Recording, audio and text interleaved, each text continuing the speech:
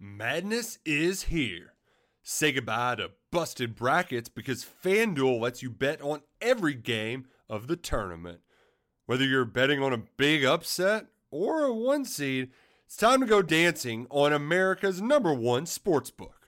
Right now, new customers get $200 in bonus bets if your first $5 bet wins on FanDuel. That's $200 to use on point spreads, money lines. You can even pick who's going to win it all. Just visit FanDuel.com/on3 and bet on college hoops until they cut down the nets.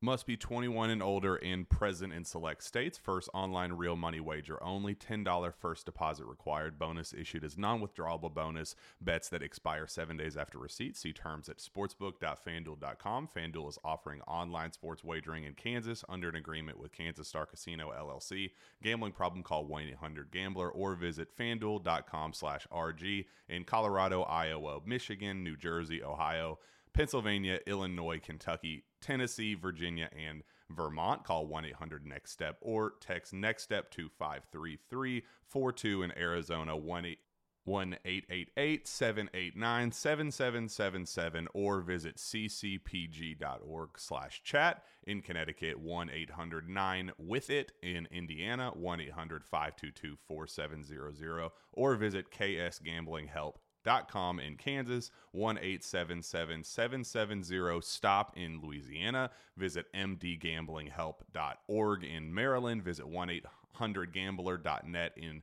West Virginia or call 1-800-522-4700 in Wyoming. Hope is here. Visit gamblinghelplinema.org or call 800-327-5050 for 24/7 support in Massachusetts or call 1-877-8-HOPE NY or text Hope NY in New York.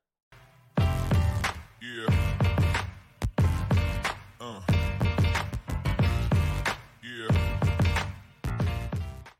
And what is up? Welcome in GC Live Friday episode of the show. I don't know if y'all could feel that in the air this morning. I know it's still August. It's still Columbia summer. Slight little bit of a mild, I'm not going to use the word chill. That would be a lie. Football was in the air this morning, man. It was partially because it was overcast. Yes. But it was not blazing out there. It was humid, but not blazing hot. Felt like football, South Carolina hitting the preseason camp practice field for the first time as the Gamecocks roll into preseason camp number 3 of the Shane Beamer era. And we were out there. We were live hanging out for 7 sessions, which is infinitely better than 0 sessions, Chris. So we appreciate that. All players available the day before. Shane Beamer speaking as well. So there's been quite a bit of movement, I would say, man. Quite a bit of ground to cover. We did cover some of this if you were listening to the 107.5 show, but we plan to probably re-hit some things from that and then maybe expand a little bit more. But, yeah, dude, practice 1 out of the way. We did get our depth chart drill for both offense and defense. For those who don't know, what we call the depth chart drill is essentially the offense running a few plays against air and the defense doing I actually had a friend of mine text me because I just called it the flow to the ball drill.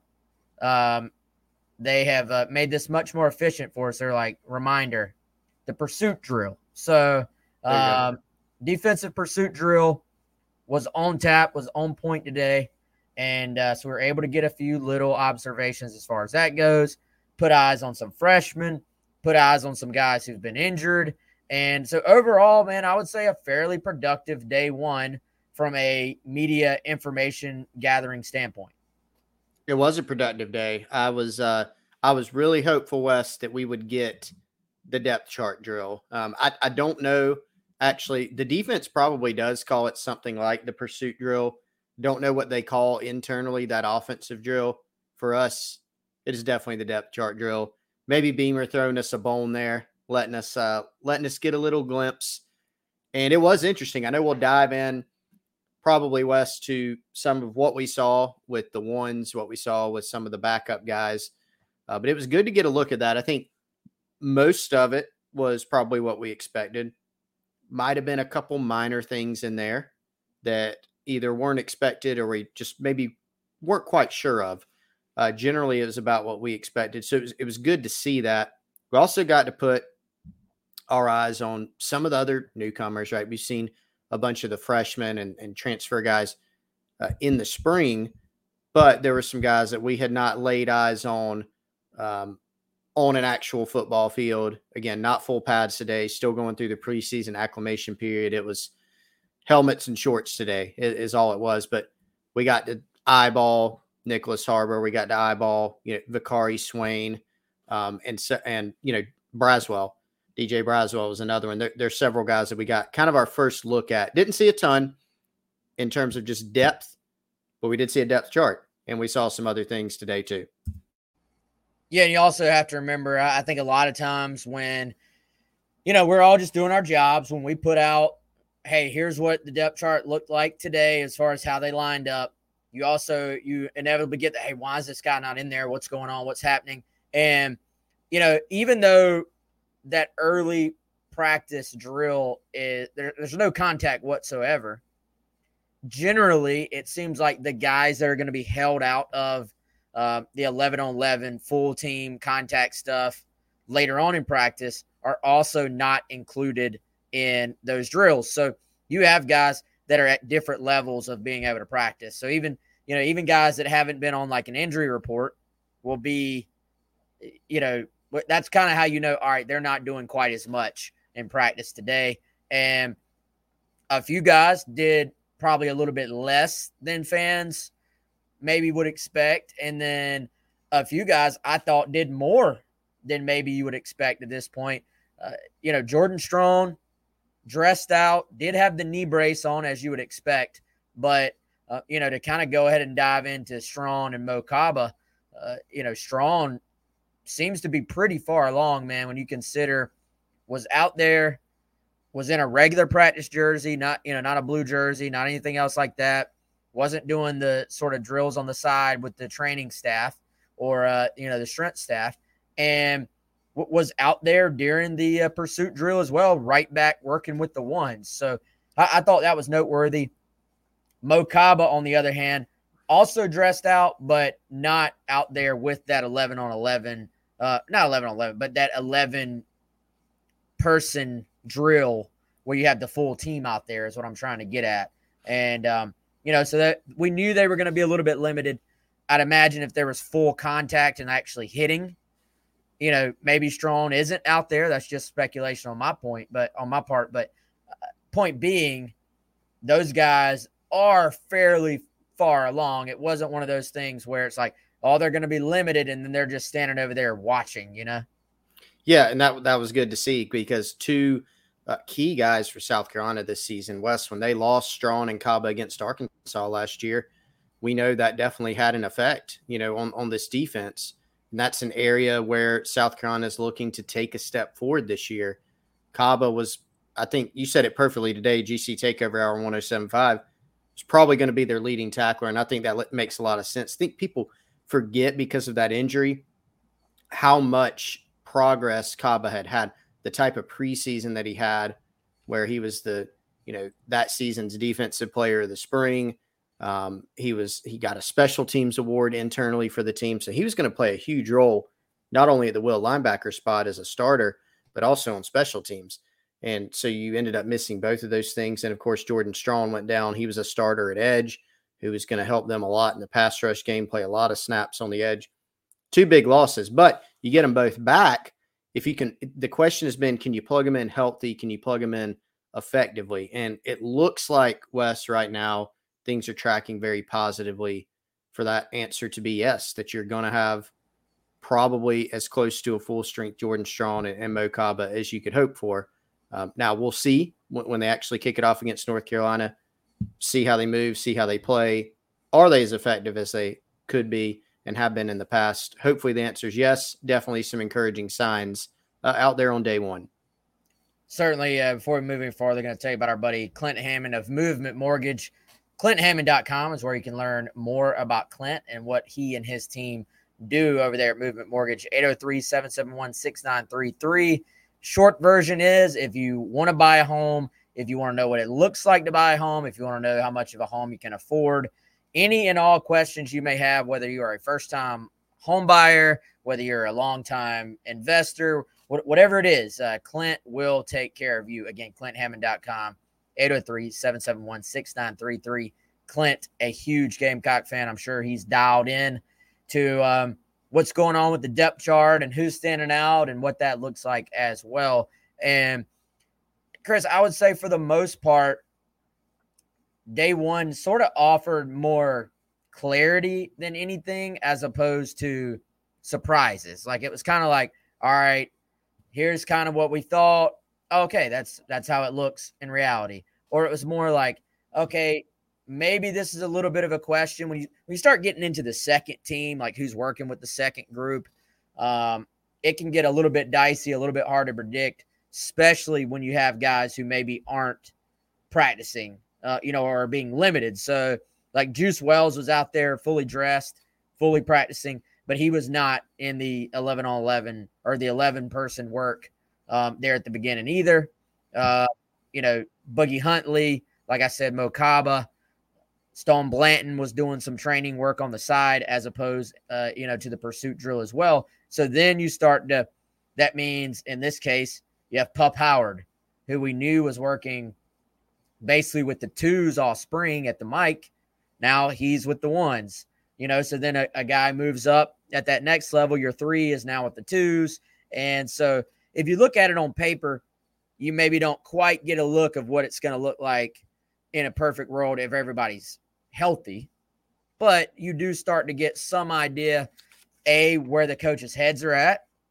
B, I think you also get a look at who really has done everything that's been asked of them, because you're going to get rewarded on day one by the coaching staff if you do everything that's asked out the summer. So I thought it was interesting. You had a number of, walk-ons or former walk-ons with the second team at wide receiver. And, with Juice Wells not out there for that 11-person against air work, again, he was out there practicing, but was held out of that drill. You had Omega Blake, a guy that maybe has been a little bit of an afterthought for some people. Nicholas Harbor's here, Elijah Caldwell, lots of talk about all those guys. But Omega Blake was the one who was out there with the ones alongside Leggett and AB, with Juice being held out of that drill. Yeah, and that is an interesting one, Wes. I mean, I remember even last year, Omega Blake didn't really factor in to the equation, but there were some people around the program last year that kind of had this opinion of, if Omega Blake could one day put it together athletically, he's a pretty intriguing guy. And I think that's still the case. Wes, he was a guy, I'll put myself out there, he was one of those classic guys that I wanted to turn into a DB out of high school. I'll go on record. But he's stuck at wide receiver. I think he's stuck it out. And someone to watch there. We know the top three guys on this team. And it's Leggett, it's Wells, it's AB, and Marion Brown. But you need 6 guys or so. And so I think you start looking at who are the next guys in that rotation, guys that may play some special team snaps for you, guys that are going to play some snaps in games at times. And I think you start trying to narrow that down in your head. I do agree with you that with everybody's thinking about Nick Carver, and Shane Beamer's definitely said it again yesterday, Wes, at Media Day, temper expectations, let's calm down. I think there's always going to be an element where people are not calm about Nicholas Harbor. Understandable. Elijah Caldwell, the buzz that he had from the summer going into preseason, those are things to watch. But you've also got a guy like Omega Blake. Landon Sampson was out there working, with the backup some. He's another one. And then Peyton Mangrum, a former walk-on who's a really good special teams player. I feel like he's also in that group of guys that kind of get lost in the shuffle. So the starters are pretty set. I don't think we're going to be reporting a whole heck of a lot on the starters unless it's, hey, this guy's really, really taking things to the next level. I think the bigger storyline at receiver is, who's going to be in that next crop, that next group that they roll out there. So looks like there's going to be plenty of competition on that front. I think you look at what Stepp said on Thursday too, Justin Stepp, wide receivers coach. He feels pretty good about the depth he has at that position. Now, I don't think even if he was sitting around, having a still hands, being completely open, I don't know if he would even know exactly how it's going to play out behind the three, because I think it's not one of those things where it's just coach speak of, oh, we got a lot of competition there, but the coach already kind of knows. I think truly there's going to be quite a bit of jockeying for position for that second line of guys. And then, that's really the second group. They do play. They will rotate in, and it's kind of like, all right, you're fighting for some playing time, because once you start getting into that third group, unless there's injuries, it kind of is hard to get on the field. It's hard to play more than 6, I feel like it, even at wide receiver. So there'll be a lot, I think as the year goes on, you could even see that sort of shift as far as who's playing, who's doing what. But kind of intriguing that Omega Blake was out there with the ones. And, I look at it as he's really an outside guy. Like, he's an outside receiver. I look at Harbor as an outside receiver. You got several guys. I think you look at Eddie Lewis, maybe Elijah Caldwell. Those are more, hey, you can play inside, you can play outside. I asked Eddie Lewis yesterday, hey, is it more inside, more outside? And he was basically like, I don't know if I'll be inside or outside more. I'm playing both, all the above. I'll do whatever I can to get on the field. So I think he does give them a little bit of versatility as far as that is concerned. And I thought it was also interesting. Stepp was like, we basically got a bunch of older guys. Then there's maybe a couple of guys in the middle, maybe 1 or 2 guys in the middle, but then it's a bunch of just really young guys. You look, I think there's 5 true freshmen that are at wide receiver in that class, and then some redshirt freshmen. So it is kind of interesting, the distance as far as experience and age and maturity between the guys who have played and the guys who just really have not played at all. Yeah, there is. I mean, Tyshawn Russell doesn't, I don't know that he factors in a lot. West this year, CJ Adams, I don't know that he, factors in a lot. Kelton Henderson was actually on a crutch at media day, and today he has a hamstring injury. But I think those are guys that probably need a little bit more time, right? Out of the guys from this freshman class, it seems like Harbor's the one you watch the most. Elijah Caldwell's the one you watch the most. And Caldwell may be the most advanced just in terms of route running, knowing how to play receiver, while Harbor has the immense upside in the physical tools. So it is important for them to find some guys, West, that they can count on. Lewis will be in that mix as an older guy, as a grad transfer. But there'll also be, like you said, some young ones in the mix. And I think it's important for those guys to get into that mix, not only for this year, but you look at what you lose after, you're not playing the 2024 season right now. Your concern has to be the here and now. But a bonus is certainly if you can get some of those guys integrated after you lose Leggett and AB and Juice Wells and Eddie Lewis next year. Now you've kind of got the next crop to where you feel a lot better about those guys. If you can get them integrated this year, get their feet wet, have them make some impactful plays for you this season. Yeah, I feel like you were setting up for an integrated media spot there here on the show with a couple of integrated mentions. But we could. Yeah, we'll save that for 107.5, I guess. But Chris, offensive line was kind of one of those things where we were very intrigued to see exactly how they structured this thing. As we got closer and closer to today, we had a pretty good feel for what that was going to look like with the first team, or at least the day one first team. This is at that spot, especially at tackle. I kind of feel like guard and center with the first team, some fairly set, honestly. With tackle, I looked at it more like, all right, you got the first shot at it. Let's see what you do with it. And the more we've gathered, they're going to cross-train guys at left tackle and right tackle. The two best guys are going to play. And, I think if somebody were to go down, the next best guy, whether they're at left or right, would be the next guy up, basically, as opposed to saying, hey, this group's left tackles, this group right tackles. So I think that's important to point out when trying to talk through how this could play out. The biggest sort of movement that we've learned of in the last couple of days is just Sidney Fugar sliding over to right tackle. Maybe not a name many Gamecock fans have tracked incredibly closely, but taking first team reps with the first group at right tackle. Ja'Kai Moore, as we had anticipated, taking the first team reps at left tackle. So right now, day one, that's your group left to right. Ja'Kai, Gargiulo, Rashawn Lee, Trey Jones, and then Fugar at right tackle. We'll get into that second line here in a second because it gets very interesting then. But what do you think of the top group? Kind of what we expected. Pretty much what we expected. Thanks to you, Wes, and your reporting on Fugar yesterday.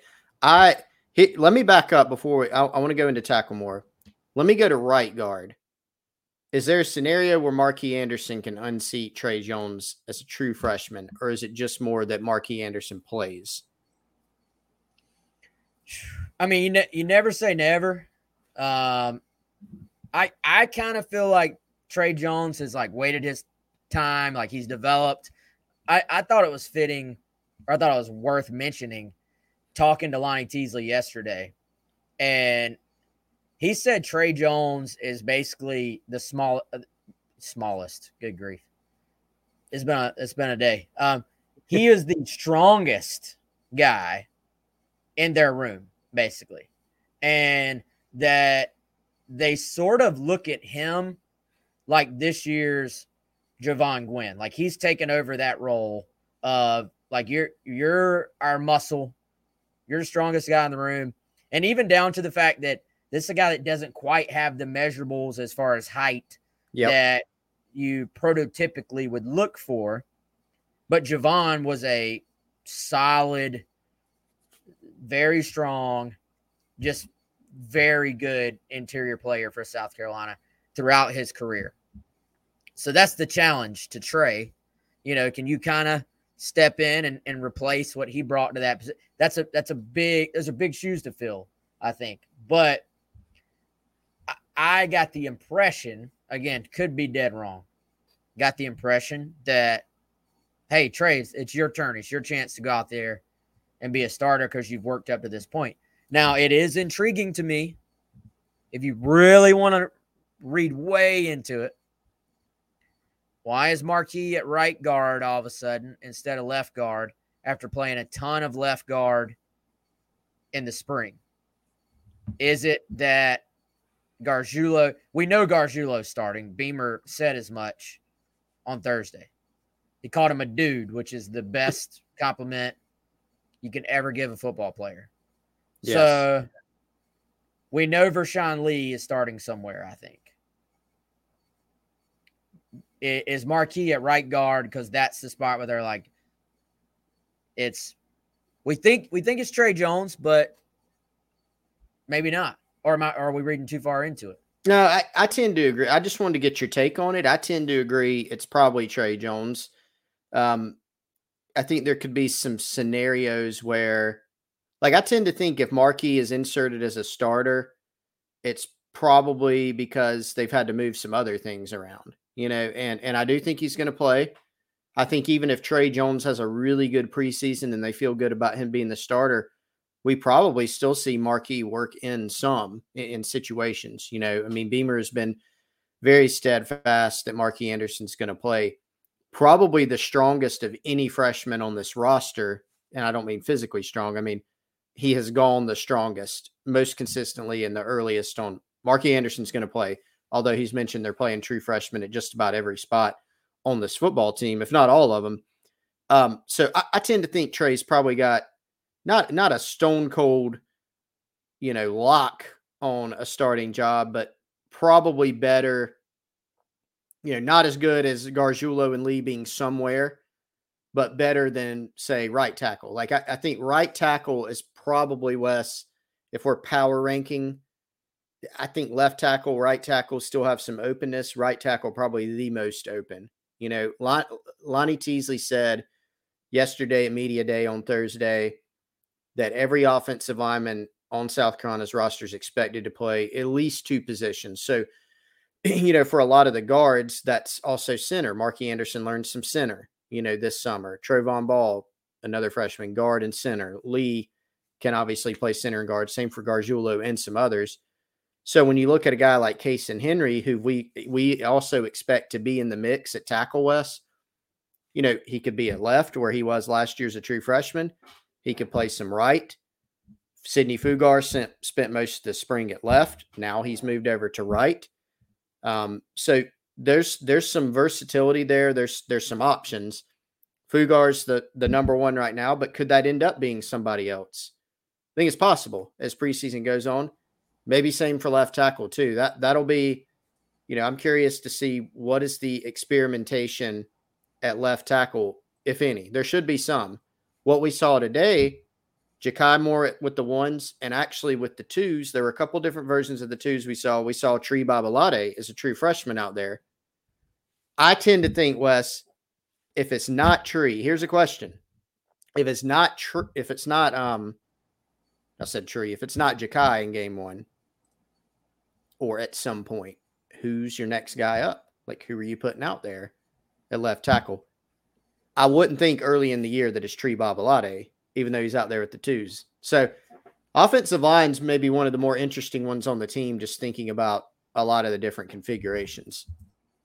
Yeah, I mean, I'm with you, but I also think that I think when they say, hey, we're gonna look at these freshmen really hard on the offensive line, that's not just lip service. Like I think Tree being out there with the twos at left tackle, I think Trayvon Ball in one of those iterations of the second team was out there at left guard with the second group.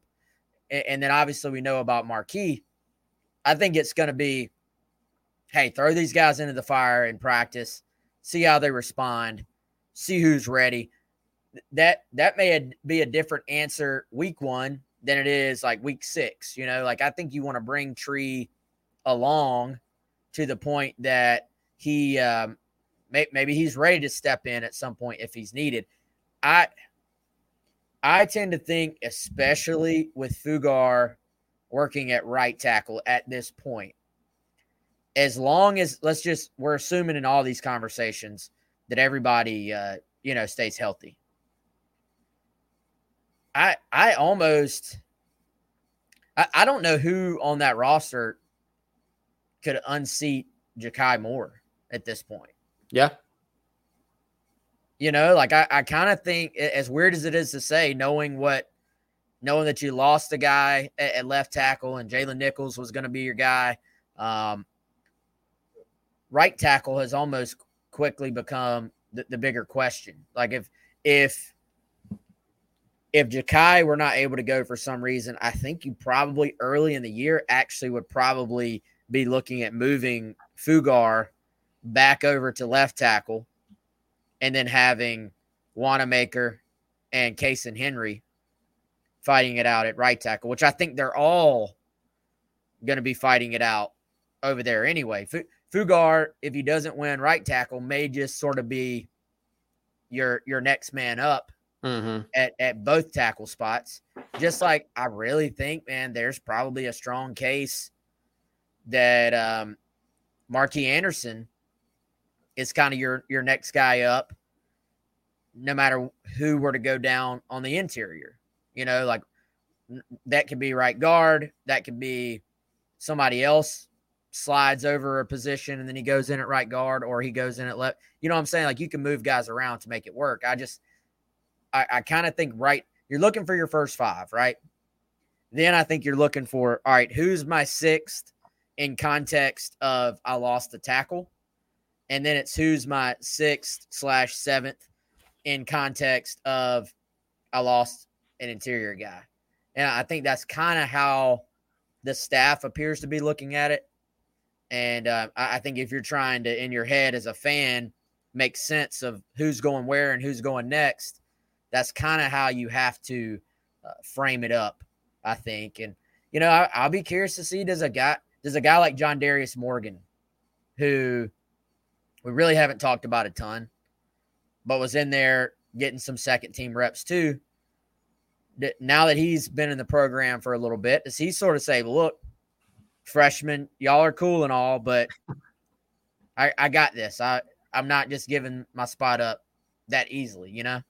Yeah, and that happens sometimes, man. There's some guys that I think we not write off, but don't talk about as much, don't really give as much of a chance, and then they end up emerging. That happens at times. That might have happened, Wes, already with, you know, a Tyreek Johnson, for instance, on defense, who Beamer talked up a little bit on Thursday during his press conference, and that, you know, you get some freshmen on campus, you have some other guys, and you start thinking about, you know, dreaming of those players, but you still got some other guys over here. So Morgan's one of those. Even like Grayson Maines, Wes. I mean, last season, he hasn't been around that long, you know, and we're already kind of, okay, well, what about Trovon Ball? The class that South Carolina brought in was obviously outstanding on the offensive line, but there are some other guys on this roster that also have a chance. And Grayson Maines, to kind of illustrate that point, they had a couple iterations of the twos working, the backups working on the offensive line, and he was playing center, and he was out there with the twos on both of them. So, you know, there are a lot of guys vying for spots here. I think we have a handle on some of them, and on others, not so much. And it's going to take, you know, heck, maybe a couple weeks, Wes. It might happen before that, but up to a couple weeks to sort those out and have a better idea. Yeah, I mean, I would say a couple of weeks is probably even conservative, I think. What's that face for, Chris?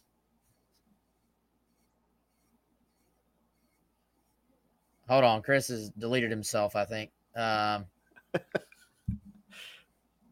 What's that face for? I said, I think it was because I deleted myself. Like I was gone on the video screen. Like I was down at the bottom. I was out. I soloed you up. I don't know what happened at all. Well, you never can tell. We are live. So you never know what's going to happen. But I was saying, I think a couple of weeks, man, when you consider that you're not able to put pads on, you looked it up the other day. What is it? Day 6? Yeah. I mean, you got to go basically first couple days. You're what we saw today, where you're in shorts and helmets, and then you're adding on shoulder pads, and on the sixth day, you're you're allowed to have full pads. So it takes a while, you know. So that leads me. I mean, you can only tell so much. Yeah. From a physical position like that, you know, when the pads aren't on. So I think that's an aspect to keep an eye on. This thing could easily, now you hope you can kind of figure out who your 5 are and let those guys gel pretty quickly. But I think that the guys behind the 5, like next in line, that group, you're kind of going to be constantly probably having those guys jockeying for position too, just like we talked about with with the wide receivers and maybe with some freshmen, maybe that goes well into the season, man. I mean, you could have a freshman that's not ready at all now, light bulb comes on, and then all of a sudden, they are ready. So I think that'll be something to keep an eye on too. We're going to talk a little more defense here in a second, but first, shout out to our friends at Liberty Tax here with 3 convenient locations in the Midlands. We got basically anywhere you are in the Midlands, there's going to be one fairly close to you. You can give them a call, 803-462-5576. You're going to overcome your taxiety. And Chris, you've already overcome your taxiety for next tax season by getting a head start by calling our friend Larry at Liberty Tax. Yeah, absolutely no taxiety on my part, Wes. Feeling good about things. I met with Larry in person. All right, we we lost Chris, but I believe he was about to tell everybody that he met with Larry in person and got his taxes figured out for next year. Obviously, if you want to get a head start on yours as well, if you're maybe started a business, you've started a small business, or maybe you've just had a lot of life changes and you want to sort of go ahead and get a feel for what effect that might have on your taxes, our friends here in Columbia at Liberty Tax can help you out with that. Again, 803-462-5576. We will just hang tight until Chris gets back in. But the other sort of, I don't know, takeaway, again, not necessarily a surprise, but just I thought confirming some things we suspected or confirming some things we thought might happen was in the secondary. And Torian Gray has always cross-trained his guys. He has always wanted his safeties to be able to play nickel and his nickels to be able to play safety. And, I think at that position, we were very curious to see what the configuration or the first configuration would look like. And it kind of was confirmed to be exactly what we thought, at least for day one. Chris talking about safety and nickel and safety and who's what and who's where and cross-training. But we kind of had put the pieces together. DQ Smith working with the safeties. And then David Spalding, a guy who has actually played pretty well when he has been healthy, just has had really injuries throughout his career, man. Unfortunately, he told me Thursday that he's 90%, but is full go in practice. So he's not limited, but he just personally feels like he's 90% and that he'll be 100% by game one. He wouldn't even tell me if he was a nickel or a safety. He said I'm both. But I was watching practice on Friday, and I very clearly saw him lining up at nickel. So that was a figment of your imagination. Nope. So what do you think the chances are that we, again, assuming health, what do you think the chances are we already know the starting five for game one in the defensive backfield and that we can slot them exactly where they're going to be? Yeah, pretty good. Pretty good. And so just to make sure we're on the same page, that would be Dow and Fortune at corner, Eamon Smith at safety, and then Spalding at nickel, as I assume where you're going to go with that. Look, I like actually the not more per se, but I also like playing Spalding at safety where he was for the Kentucky game, made that huge play, first offensive play of the game for Kentucky, made that huge play from a safety spot. And then DQ can obviously play nickel, but it makes sense to play Spalding at nickel as well. You remember year one, Beamer's first year at South Carolina, he platooned with Carlin Splatel at that nickel spot. So he can do either, but it could be that Torian Gray thinks that is the best combination. That's kind of maximizing the abilities by putting DQ at safety and putting Spalding at nickel. You know, Spalding's got, Shane Beamer's pointed this out in the past, he brings some size to that defensive back position that some of the other guys don't have. You know, he's got length, he's got some bulk to him, and it could be that Torian Gray maybe wants that more at the nickel spot because of, you know, you're out there on the perimeter, you're thinking about run defense. Not that DQ can't do that, he can, but he's a little bit smaller than David Spalding when you're looking just at the size. Then DQ, a very, you know, cerebral player back there at safety, that can certainly help you on the back end too. So I think to go back to your actual question, Wes, I think it's very possible and probable that we can slot the starters right there, which then means, you know, now you're going to the other guy. Who's in the rotation? Who's that third corner? That's where you go next with those questions. So if there's one guy that could disrupt the entire thing, I think that would be Jalen Kilgore. That's just a personal hunch. I'm high on Kilgore. I think positionally where they have him at, like I'm obviously very high on Vakari Swain as well, but I don't think it's remotely likely that anybody beats out Fortune and Dial before game one at corner.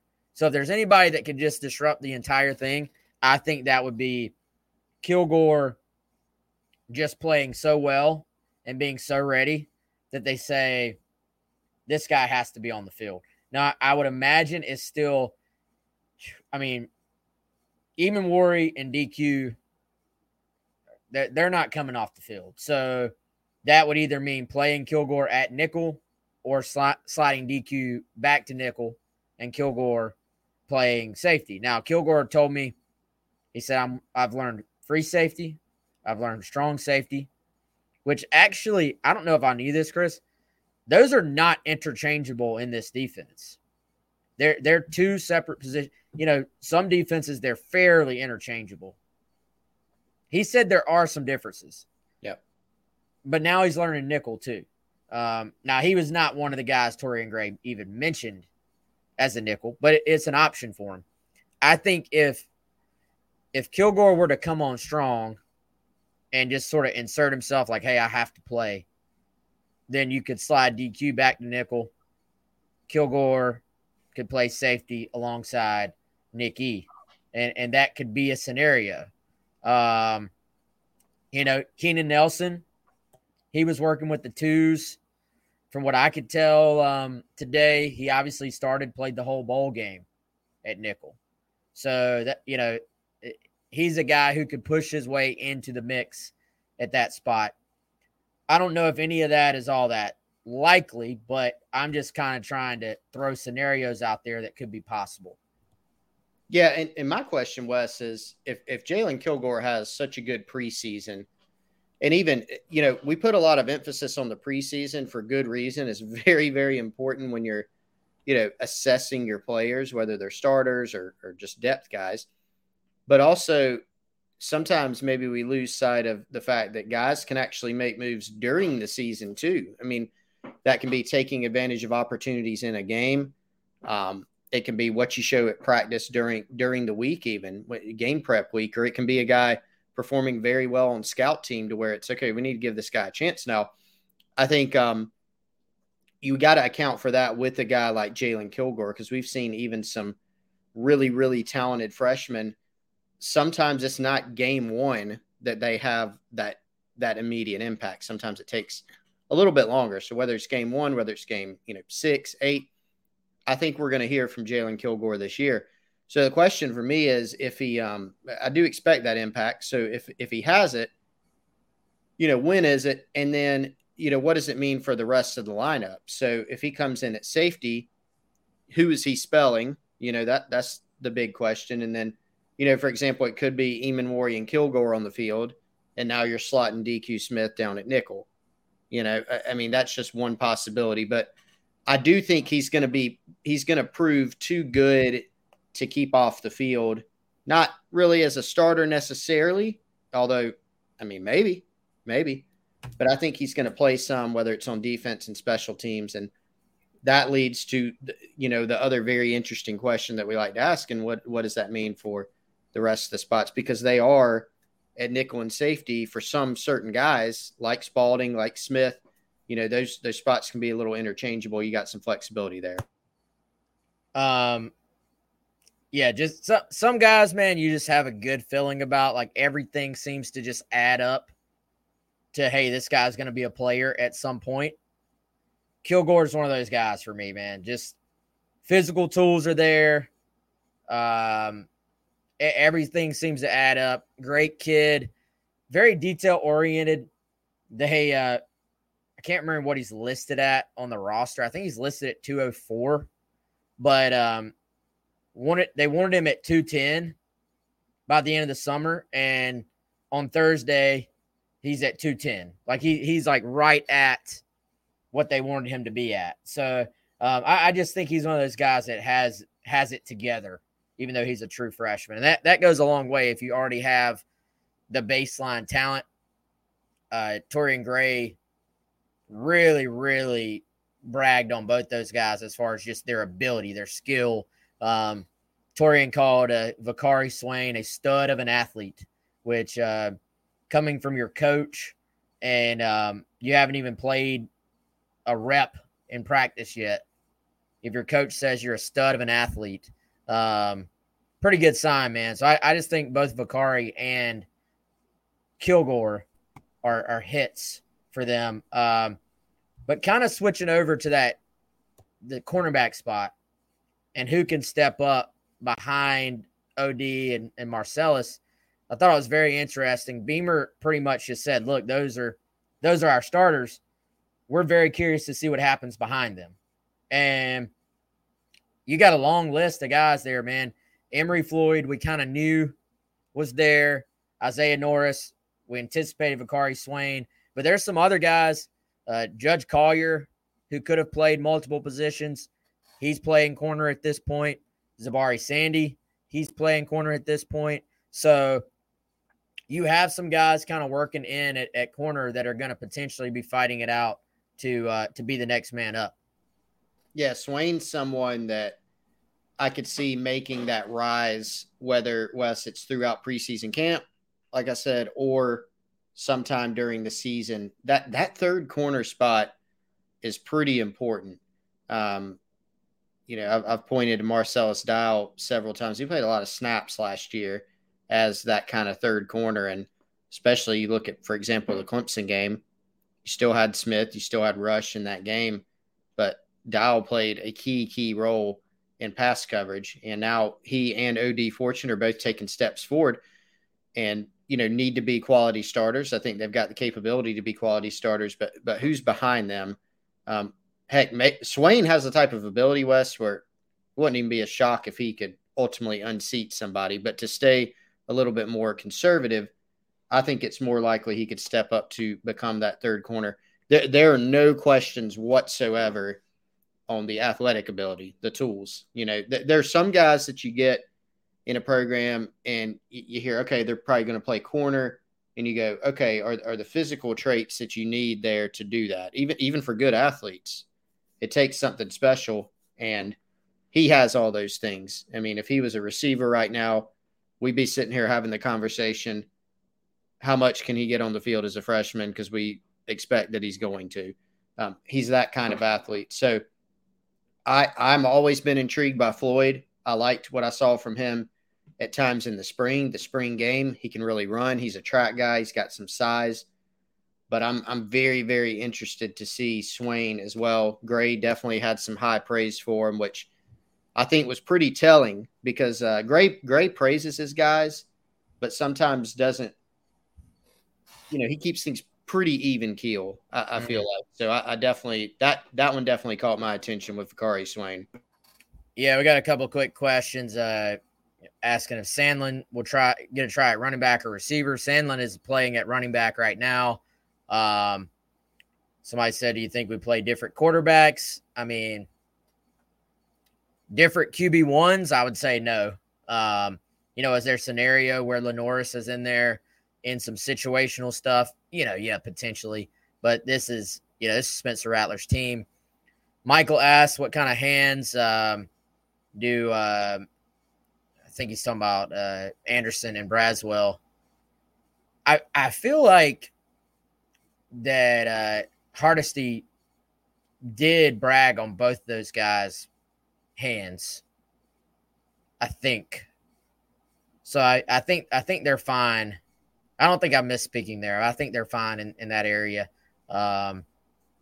Still Curtin said, I don't see Kilgore playing nickel unless they're using him to blitz or in a big nickel formation. I don't think the plan right now is to play Kilgore at nickel, but I do kind of think with that comment, you're downplaying his coverage, like his hips, his athleticism. Like this kid pretty much could do whatever. I feel like I don't think you'd play him at corner. He is kind of big for that, but I mean, he was all over the field in high school, much like Vakari. They had similar – their tapes are actually similar. It's just Vakari's a little bit more of that cornerback frame, whereas Kilgore is a little bit more of that safety nickel frame, I feel like. You think that's fair, Chris?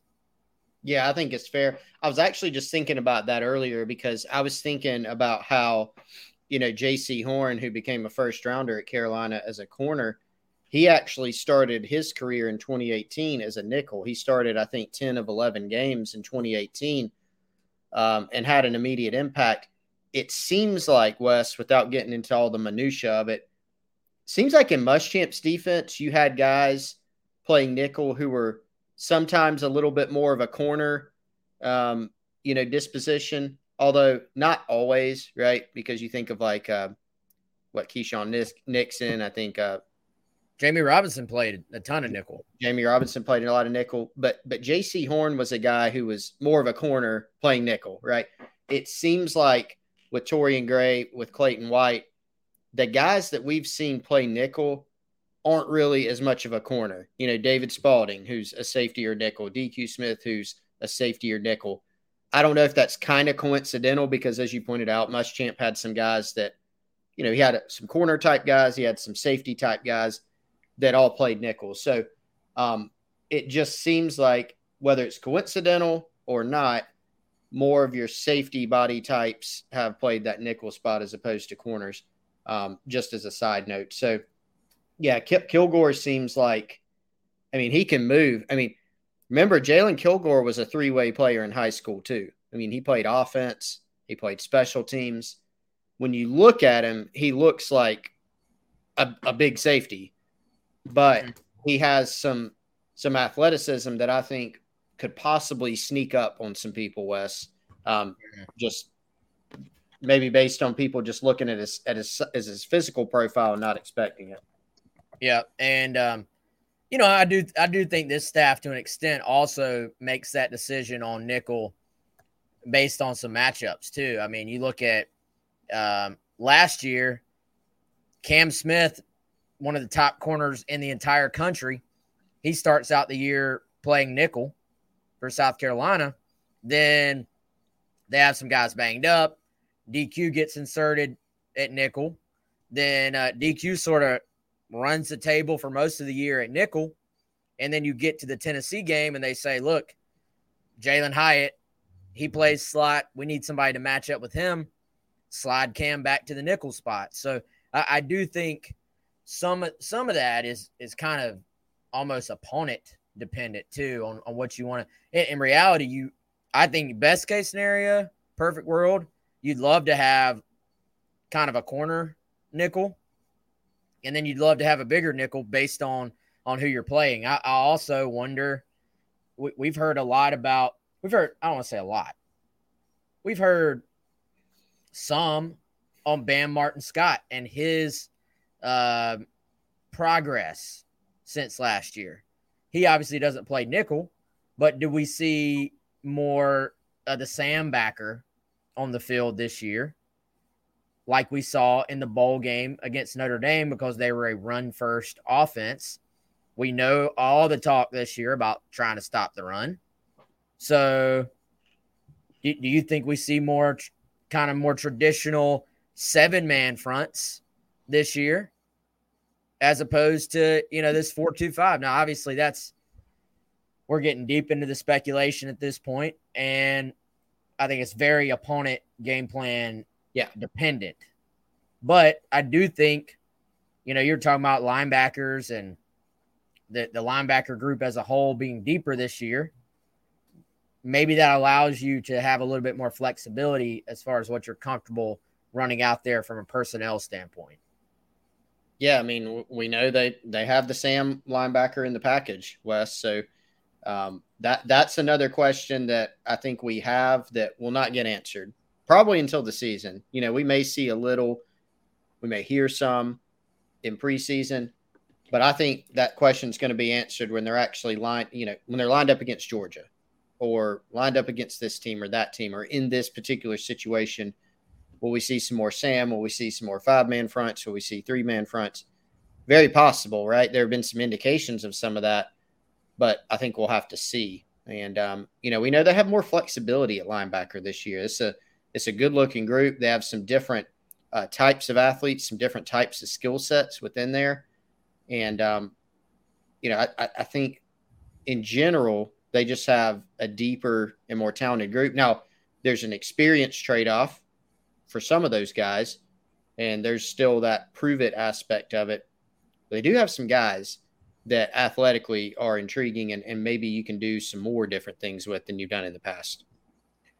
One more question here, Chris. Steven on Facebook said, is Joyner going to be actually utilized on offense this year or just returning kicks? I mean, I think right now he is your starting running back. So he's going to be utilized a lot, I think it's safe to say. And last year he dealt with some injuries. Last year he was one of the backup wide receivers. Like, I thought, we talked about it last year at the end of the year.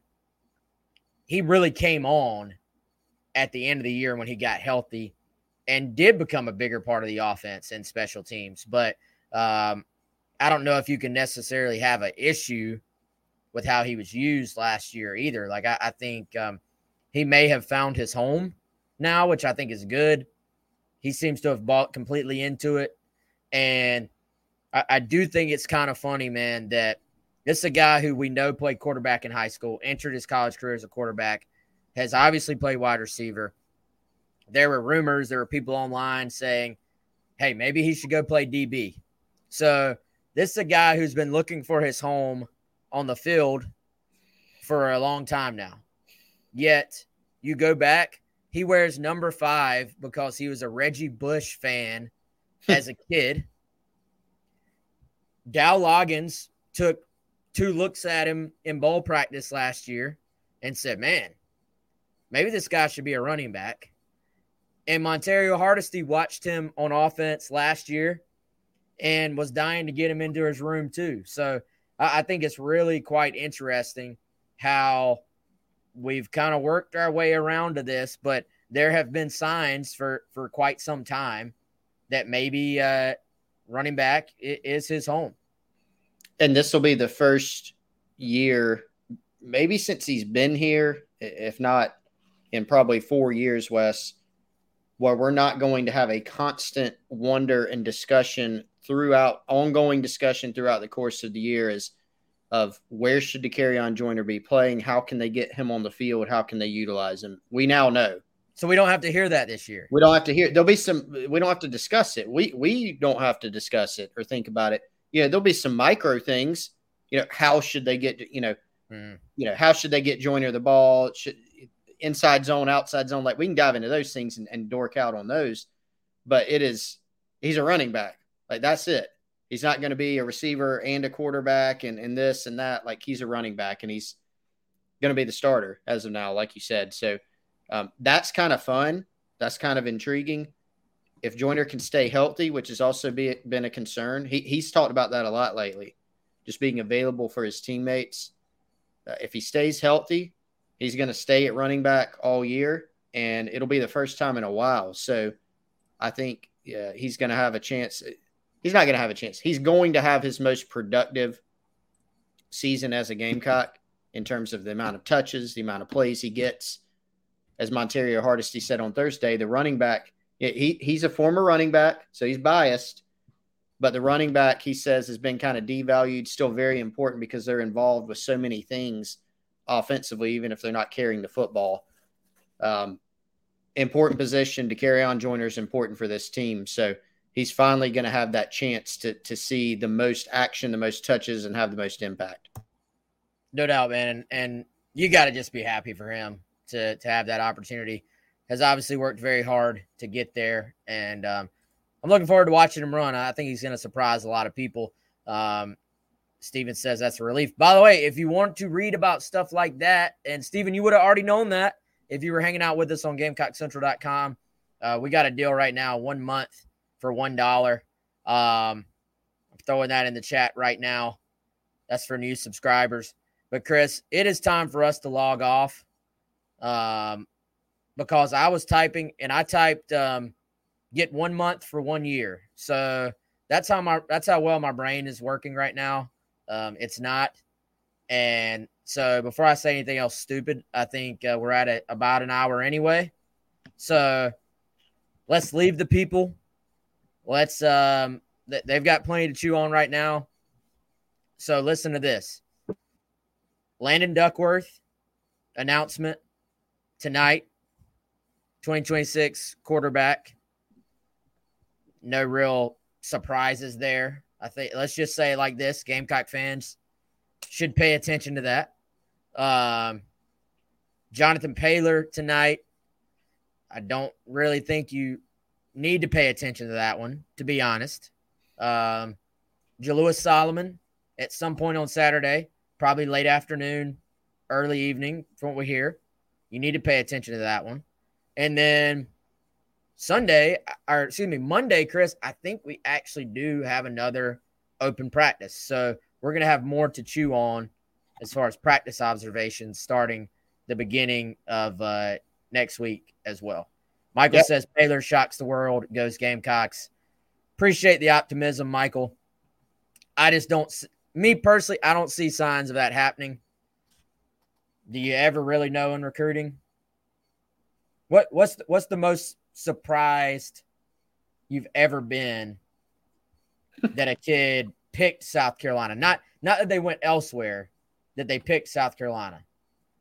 The first one that came to my mind, and I'm not saying this is the answer. I'll have to rack my brain. The first one that came to my mind is, you remember that kid DJ Daniel? Yeah, that was probably the one. Georgia military, ended up going to play at Georgia.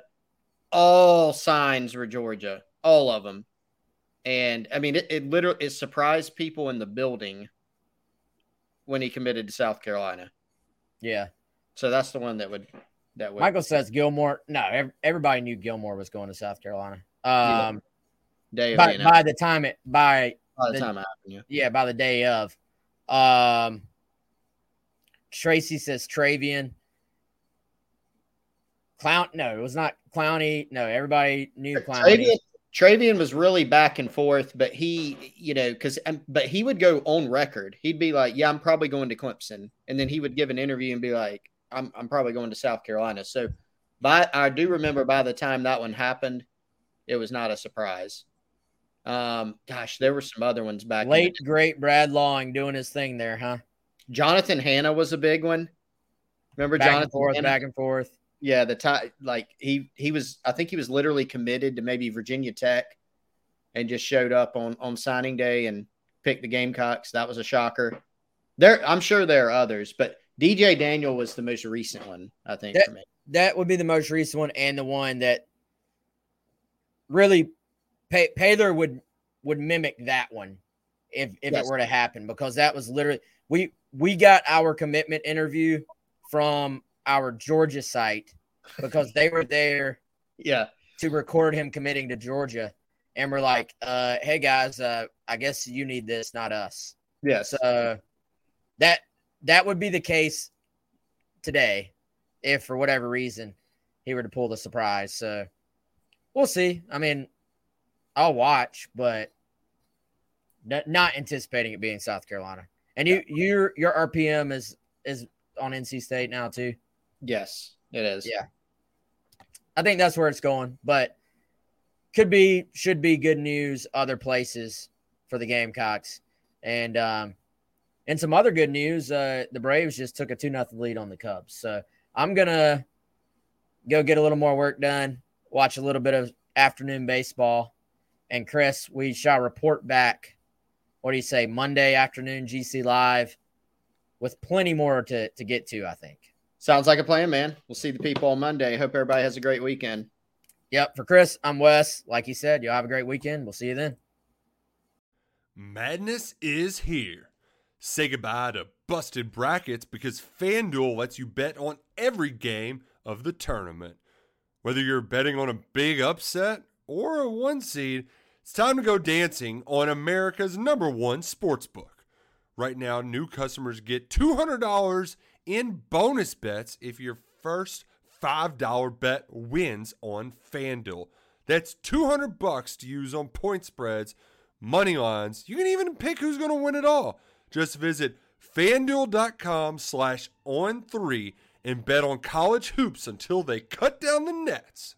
Must be 21 and older and present in select states. First online real money wager only. $10 first deposit required. Bonus issued as non-withdrawable bonus. Bets that expire 7 days after receipt. See terms at sportsbook.fanduel.com. FanDuel is offering online sports wagering in Kansas under an agreement with Kansas Star Casino LLC. Gambling problem? Call 1-800-GAMBLER or visit fanduel.com/RG. In Colorado, Iowa, Michigan, New Jersey, Ohio, Pennsylvania, Illinois, Kentucky, Tennessee, Virginia, and Vermont. Call 1-800-NEXT-STEP or text NEXT STEP to 53342. In Arizona, 1-888-789-7777 or visit ccpg.org/chat. In Connecticut, 1-800-9-WITH-IT. In Indiana, 1-800-522-4700 or visit ksgamblinghelp.com. In Kansas, 1-877-770-STOP. In Louisiana, visit mdgamblinghelp.org. In Maryland, visit 1-800-gambler.net. In West Virginia, or call 1-800-522-4700. In Wyoming, hope is here. Visit gamblinghelplinema.org or call 800-327-5050 for 24/7 support in Massachusetts, or call 1-877-8-HOPE NY or text HOPE NY in New York.